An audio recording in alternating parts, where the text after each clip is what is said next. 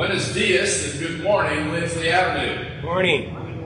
Glad to have everybody here today. It's a nice, good crowd. We appreciate you being here if you were visiting. We want you to come back. What we hope you will find is a gathering of people who call themselves God's people and who simply want to follow Jesus and love one another and love our neighbors. So if that sounds good to you, please come back. Before we get started with the lesson, we are going to have a special prayer as we start to focus on a few individuals who are going to be either facing some difficulties in the next week or that we need to remember. First of all, Marla is going to be having surgery on Wednesday. We want to keep her in our prayers for success for Wednesday. We love you, Marla, and we want to remember Marla. We want to continue to remember Deb Cumberland. She's facing some challenges over the next few weeks and months. We also want to think about Cherie there in the back. Cherie's having some issues with an area on the back of her head, and we pray for some healing. And Cherie and Debbie both have a neighbor named Arthur who was carried off, I think, in an ambulance this morning to check out whether he was having a heart attack. And finally, our Hispanic sisters over here are going to be traveling to Florida this week, and Emily is going to be staying there. We have gotten to know you and to be glad you were here, and vaya con Dios. We love you, and please come back when you can. But I know I've mentioned all that. But let's take it directly to God in prayer here as we start this morning. So if you would, please pray with me. Father, we thank you so much for loving us. Thank you for waking us up this morning. Thank you for having something for us to do, to live for you and to follow your Son. Father, we want to bring before you directly some of our brothers and sisters who are facing concerns.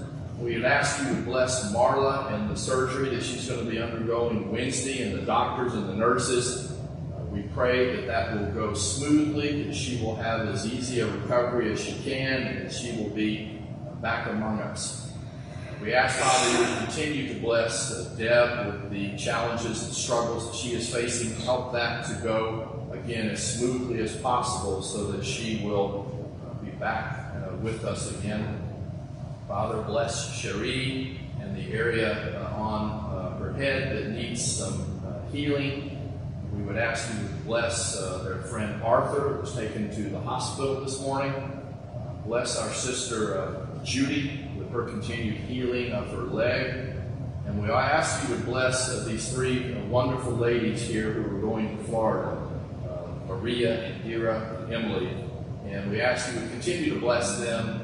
May their trip be safe. Bless Emily as she remains in Florida, and help us to always look for ways to love and encourage one another.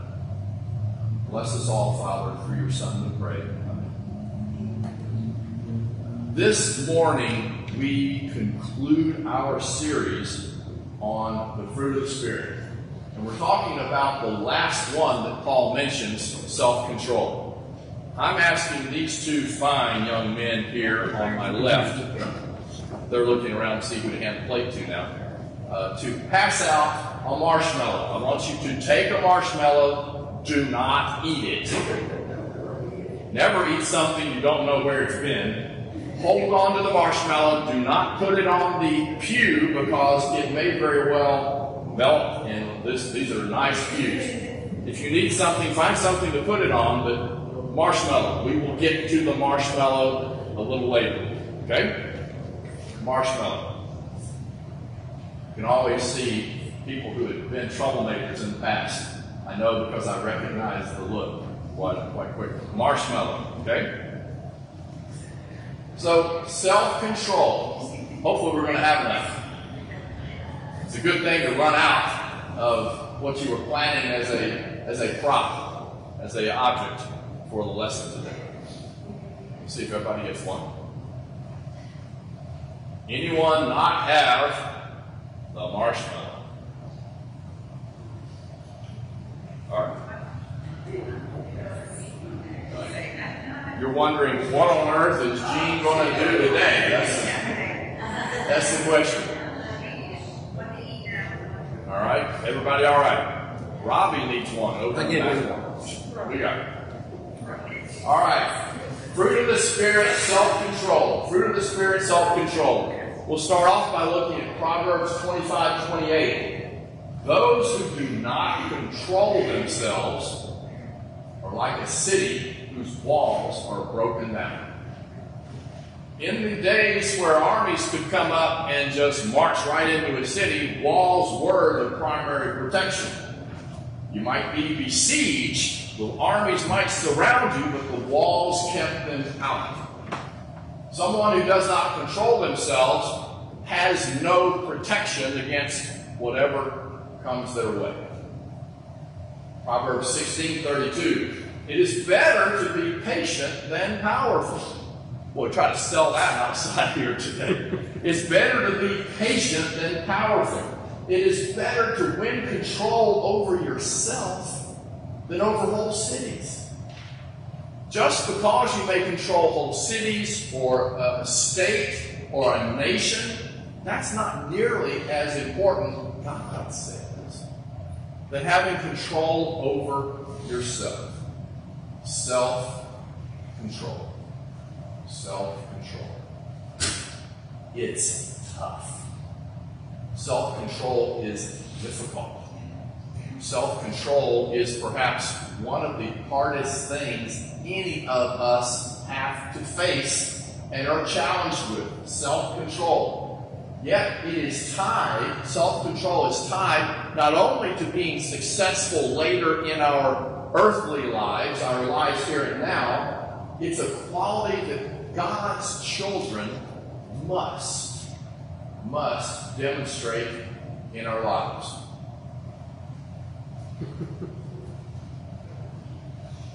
What a face. That, believe it or not, that's actually a bowl of marshmallow treats, hence the marshmallow. Does he look like he has good self-control right there? He hasn't eaten any of them yet, but boy, he can see every one of them and imagine the future, right? This young lady is facing a dilemma. Well, it turns out these pictures represent a psychology experiment that has been run a number of times.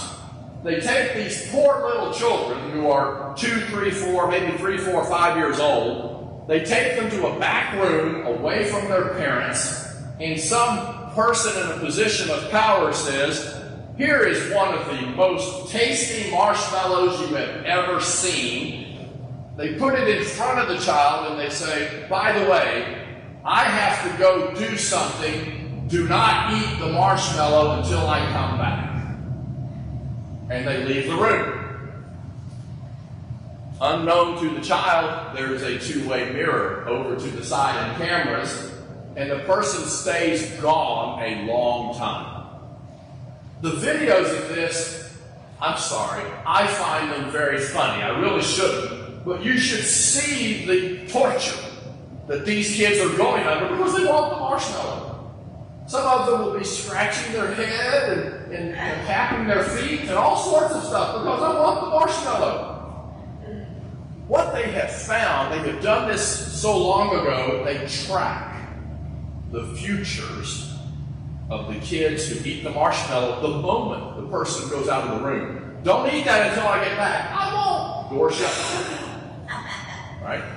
Versus someone who manages to keep their hands behind them, and when the person comes back after 5, 10 minutes sometimes, the marshmallow is still on the table. They have tracked what happens to those kids in terms of future success. Now, this is success out in the world, whether business success or however you want to define it.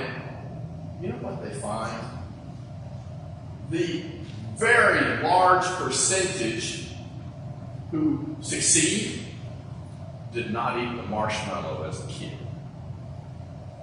Those that eat the marshmallow the moment the door closes have a tougher time in life.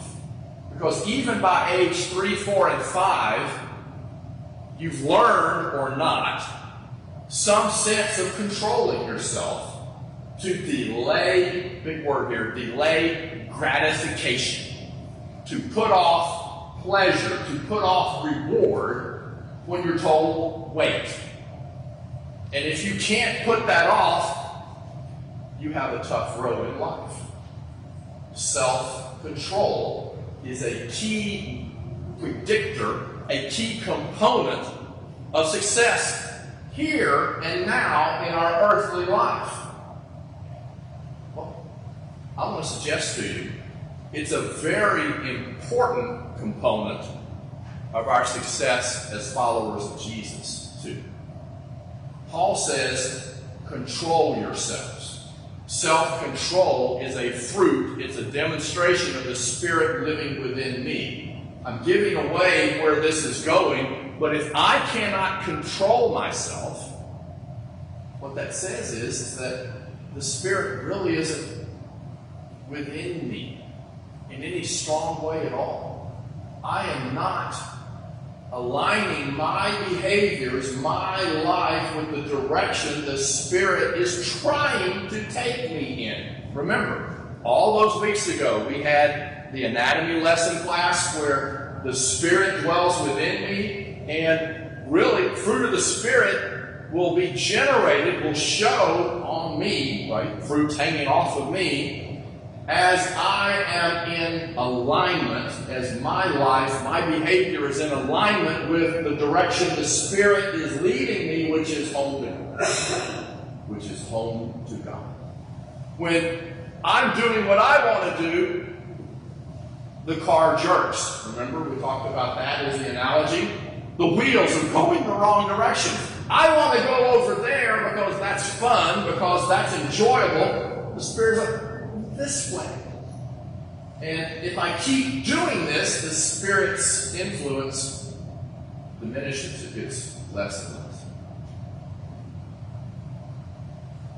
Who would know that something in some ways as simple as a marshmallow might give an indication of what our futures might hold? Now, as far as I'm concerned, if you really truly want to eat the marshmallow, go ahead. The person's come back in the room. Please don't put it on the pew. Eat it if you want, or not. It's all right. They were clean. Sure you.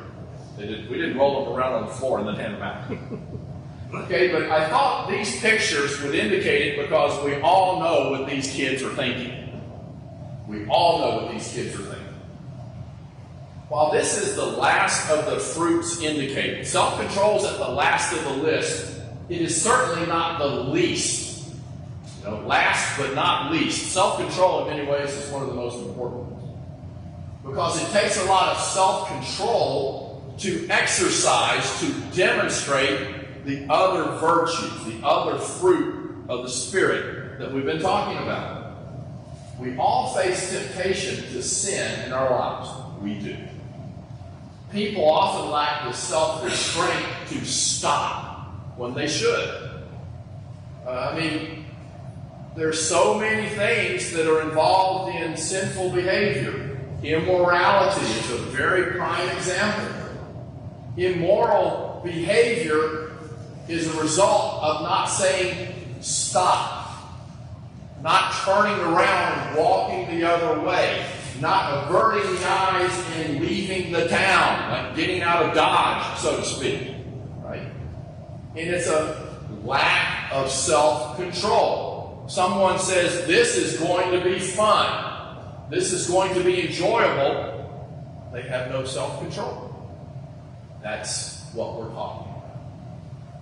For example, it takes self-control to show true godly love instead of lust or infatuation. To love others not as the world would love others, but as Jesus loved us. Look at Ephesians 5:2.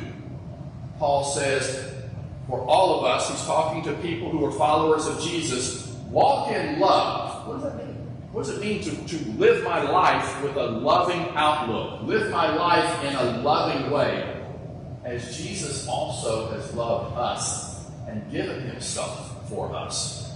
an offering and a sacrifice to God for a sweet-smelling aroma, a pleasant thing to God. Jesus offered himself. God was pleased with that. What does that mean for me? I need to offer myself to God. My life is not for me. My life is for God.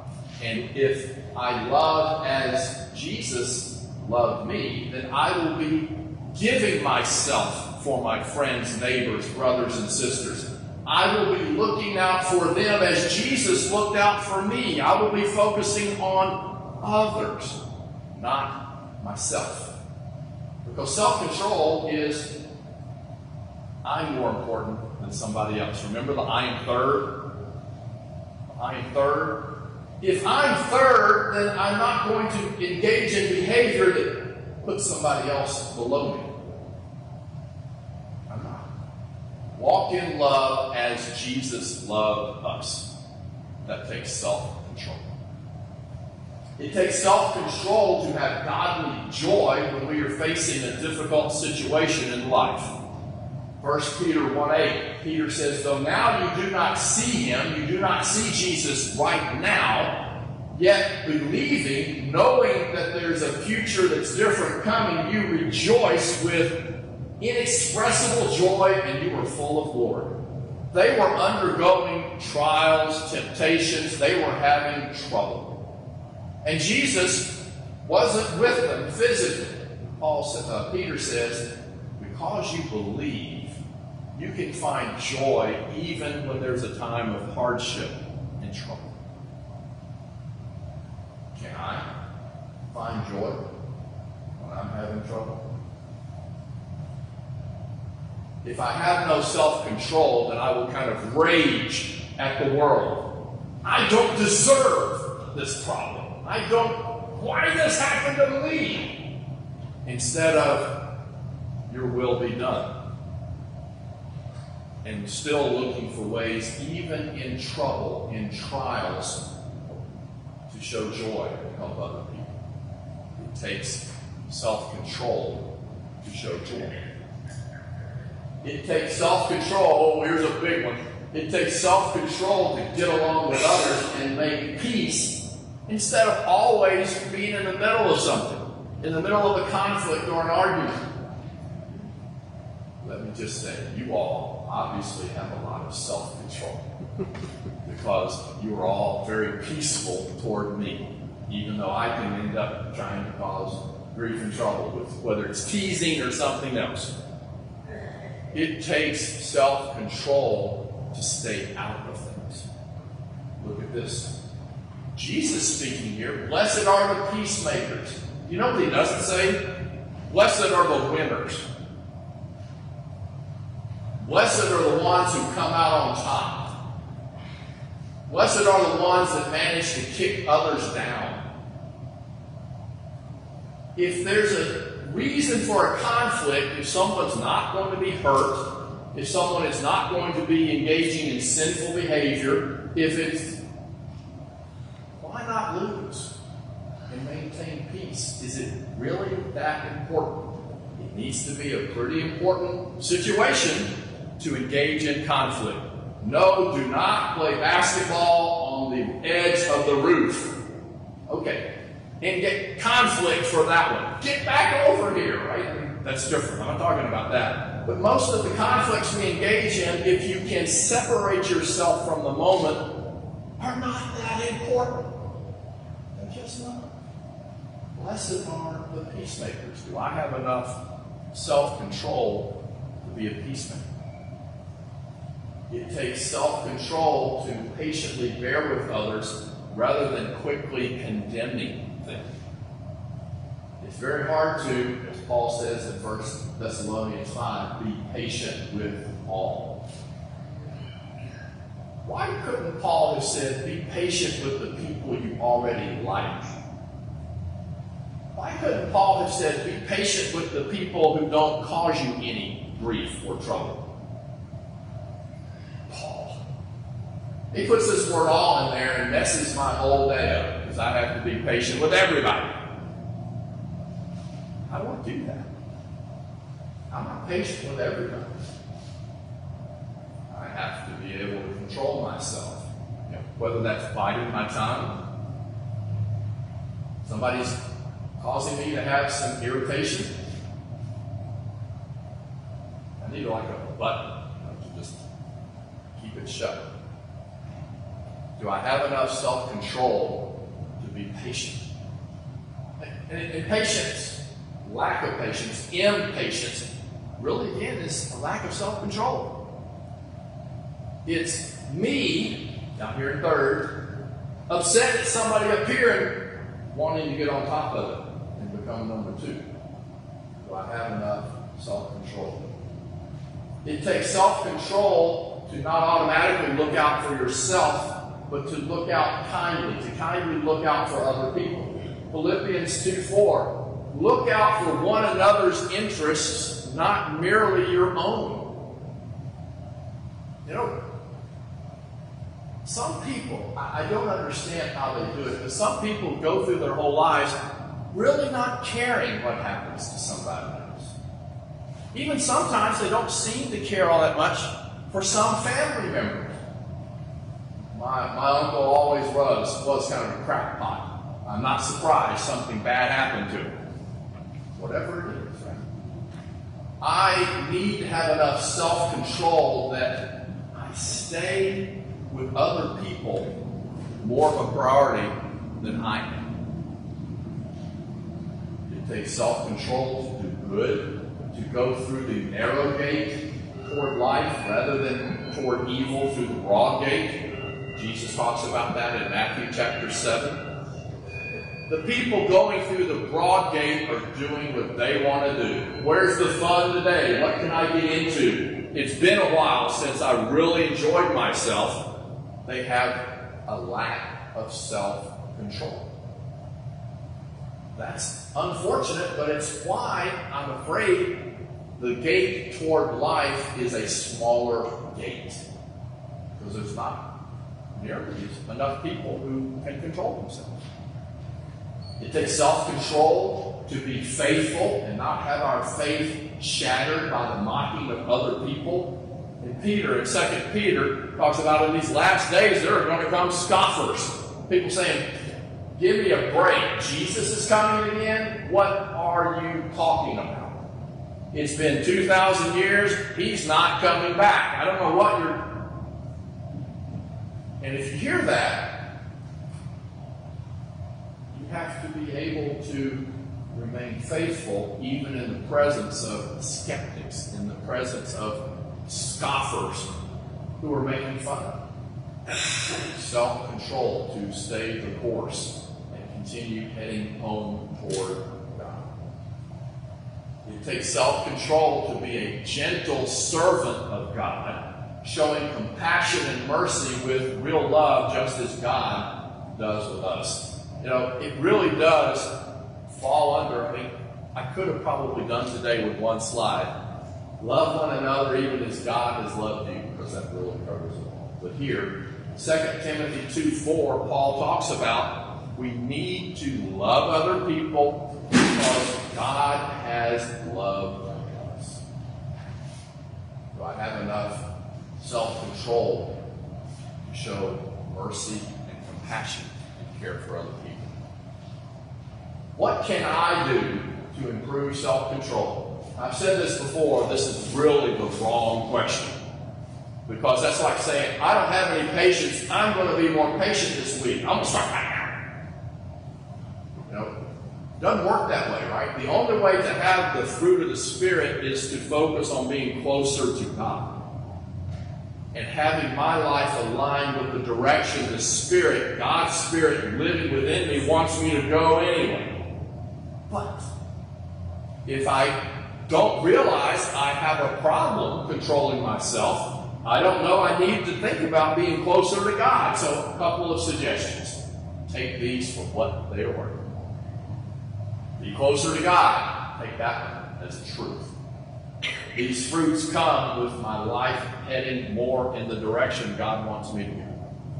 Second, how do you know there's a problem if you don't notice there is a problem? Keep track. I don't know whether you need an app on a phone or whether a piece of paper, a chalkboard, I don't care. Find some way to make a note and record times where you really were not in control of yourself.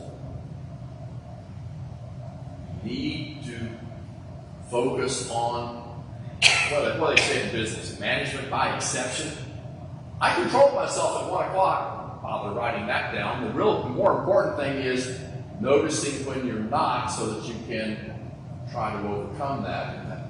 I want to be closer to God. I don't want to have notes where I'm not in control of myself. When presented with a third suggestion, when you're in some kind of a stressful situation, something that maybe in the past caused you to have to write a note down because you were not in control of yourself, something. Have a phrase or a prayer ready in your mind to help you focus on staying in control.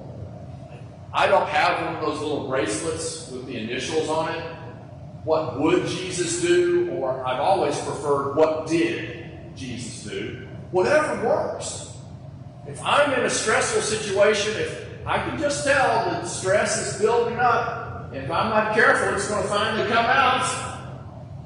Chauffeur if I have to. And what did Jesus do? Jesus showed love to other people. Jesus did not retaliate even when he was being mocked or when he was suffering. Some way to have an off-ramp from the collision that's right in front of you on the road. If someone irritates you, think to yourself, God wants me to be peaceful and be in control over this. After all, I'm bound to have irritated somebody sometime in my life. And if not, maybe it'll happen sometime in the future. Maybe I haven't irritated anyone ever. That's just me. I bet not. I bet we've all irritated people. I need to love people because I want people to love me. Do that before you lose control. Think about it. If you don't notice that you've lost control, if you don't notice, I really shouldn't have said that when that happens, if you think that's a problem, think about it. The only way to solve this is not to say, I'm going to get a self-help book and be more in control of myself. The self-help book is what we read from. And it came from me. Be closer to God, and these fruits that come from God's Spirit living within me will show up in my life. If you look at Titus 2, 11 through 13, we read, the grace of God that brings salvation has appeared to all people. God's grace has appeared to everyone, and that grace brings salvation and the opportunity to be saved for everybody. And that grace appeared with Jesus Christ walking the earth because he was full of grace and truth. That's really wonderful. Thank you, Lord. Thank you, God. Thank you for bringing grace and saving me. Look how it continues. This grace of God that brings salvation and is available to all people teaches me I've got to do a couple of things. God's grace that will bring salvation expects a change in me and expects a change in my life. Teaches us, how about we say, teaches me. Teaches me. Let's make it very personal. That to renounce ungodliness. What is that? Ungodliness. How about a big bucket? Behaviors God doesn't want me to do. Behaviors that are not going to be something you associate with God or someone who is a child of God. Renouncing ungodliness, and in case some behavior is not included in that, his other phrase is worldly passions. Does that mean I need to reject passion? Not at all, right? There's a descriptor right there. Worldly passions. There are things to be passionate about. Those are fine if they are worldly passions. If they are ungodly, you've got to turn away from them. I have to turn away from it. And once I have rejected those things, look how it continues. There's the tie-in to Galatians 5. and to live self-controlled lives, to live upright lives, to live godly lives. All three of those say the same thing. If I am self-controlled, I will be upright in the sense of I'm living as God would want me to live. If I am self-controlled and I am upright, I will be living in a godly manner. I'll be living as God wants me to live. I'm not doing that if I have not renounced ungodliness. I am not doing that if I am chasing after worldly passions as soon as I can get them. In the present age, I have to live like that now, while I wait for our blessed hope, the appearing of the glory of our great God and Savior, Jesus Christ. I might have to suffer now. I might have to not be enjoying the party such as it is. I might not be able to get even with the people who have offended me. That's not why I am here. The reason I am here is to bring glory to God and to serve other people. That only happens if I have control of myself. That only happens if I am a child of God. God's Spirit is living within me. It's a learning process. It doesn't happen overnight. It doesn't happen that you suddenly control yourself and go from a 1% control of yourself to 99%. It's a learning process. It's difficult to become perfect overnight. But I can decide, I can determine that I'm going to live closer to God, and I'm going to be closer to being the person God wants me to be today than I was yesterday. 2 Timothy 1:7. God gave us a spirit, not of fear, but of power and love and self-control. When did He give us that spirit? He gave us that spirit when we became members of His family. And that spirit living within me is a spirit not of fear, but power, love, and self-control. With the Holy Spirit dwelling in us, we are able to possess, to be self-controlled, and demonstrate the fruit of the Spirit. That is when we are truly living for God and not living for ourselves. So my question to you this morning is, are you living for God? If you have never truly understood what Jesus did for you, if you haven't turned your life away from living for yourself to living for God, if you haven't confessed, I do believe that Jesus is the Messiah, the one God sent into the world, His Son to save me from my sins, and if you have not demonstrated that change in your life by being immersed so that God can forgive your sins in the waters of baptism, then the answer to that is no. You can change that today. If you've done those things, but your life seems to be a car that shakes as it goes down the interstate, that may be a sign that you're really not as close to God as you ought to be. That can change by deciding, I'm going to be realigned, and I'm going to live for God. If either of those sound like you today, then we plead with you, we beg you, please come and change your life today as we stand and sing.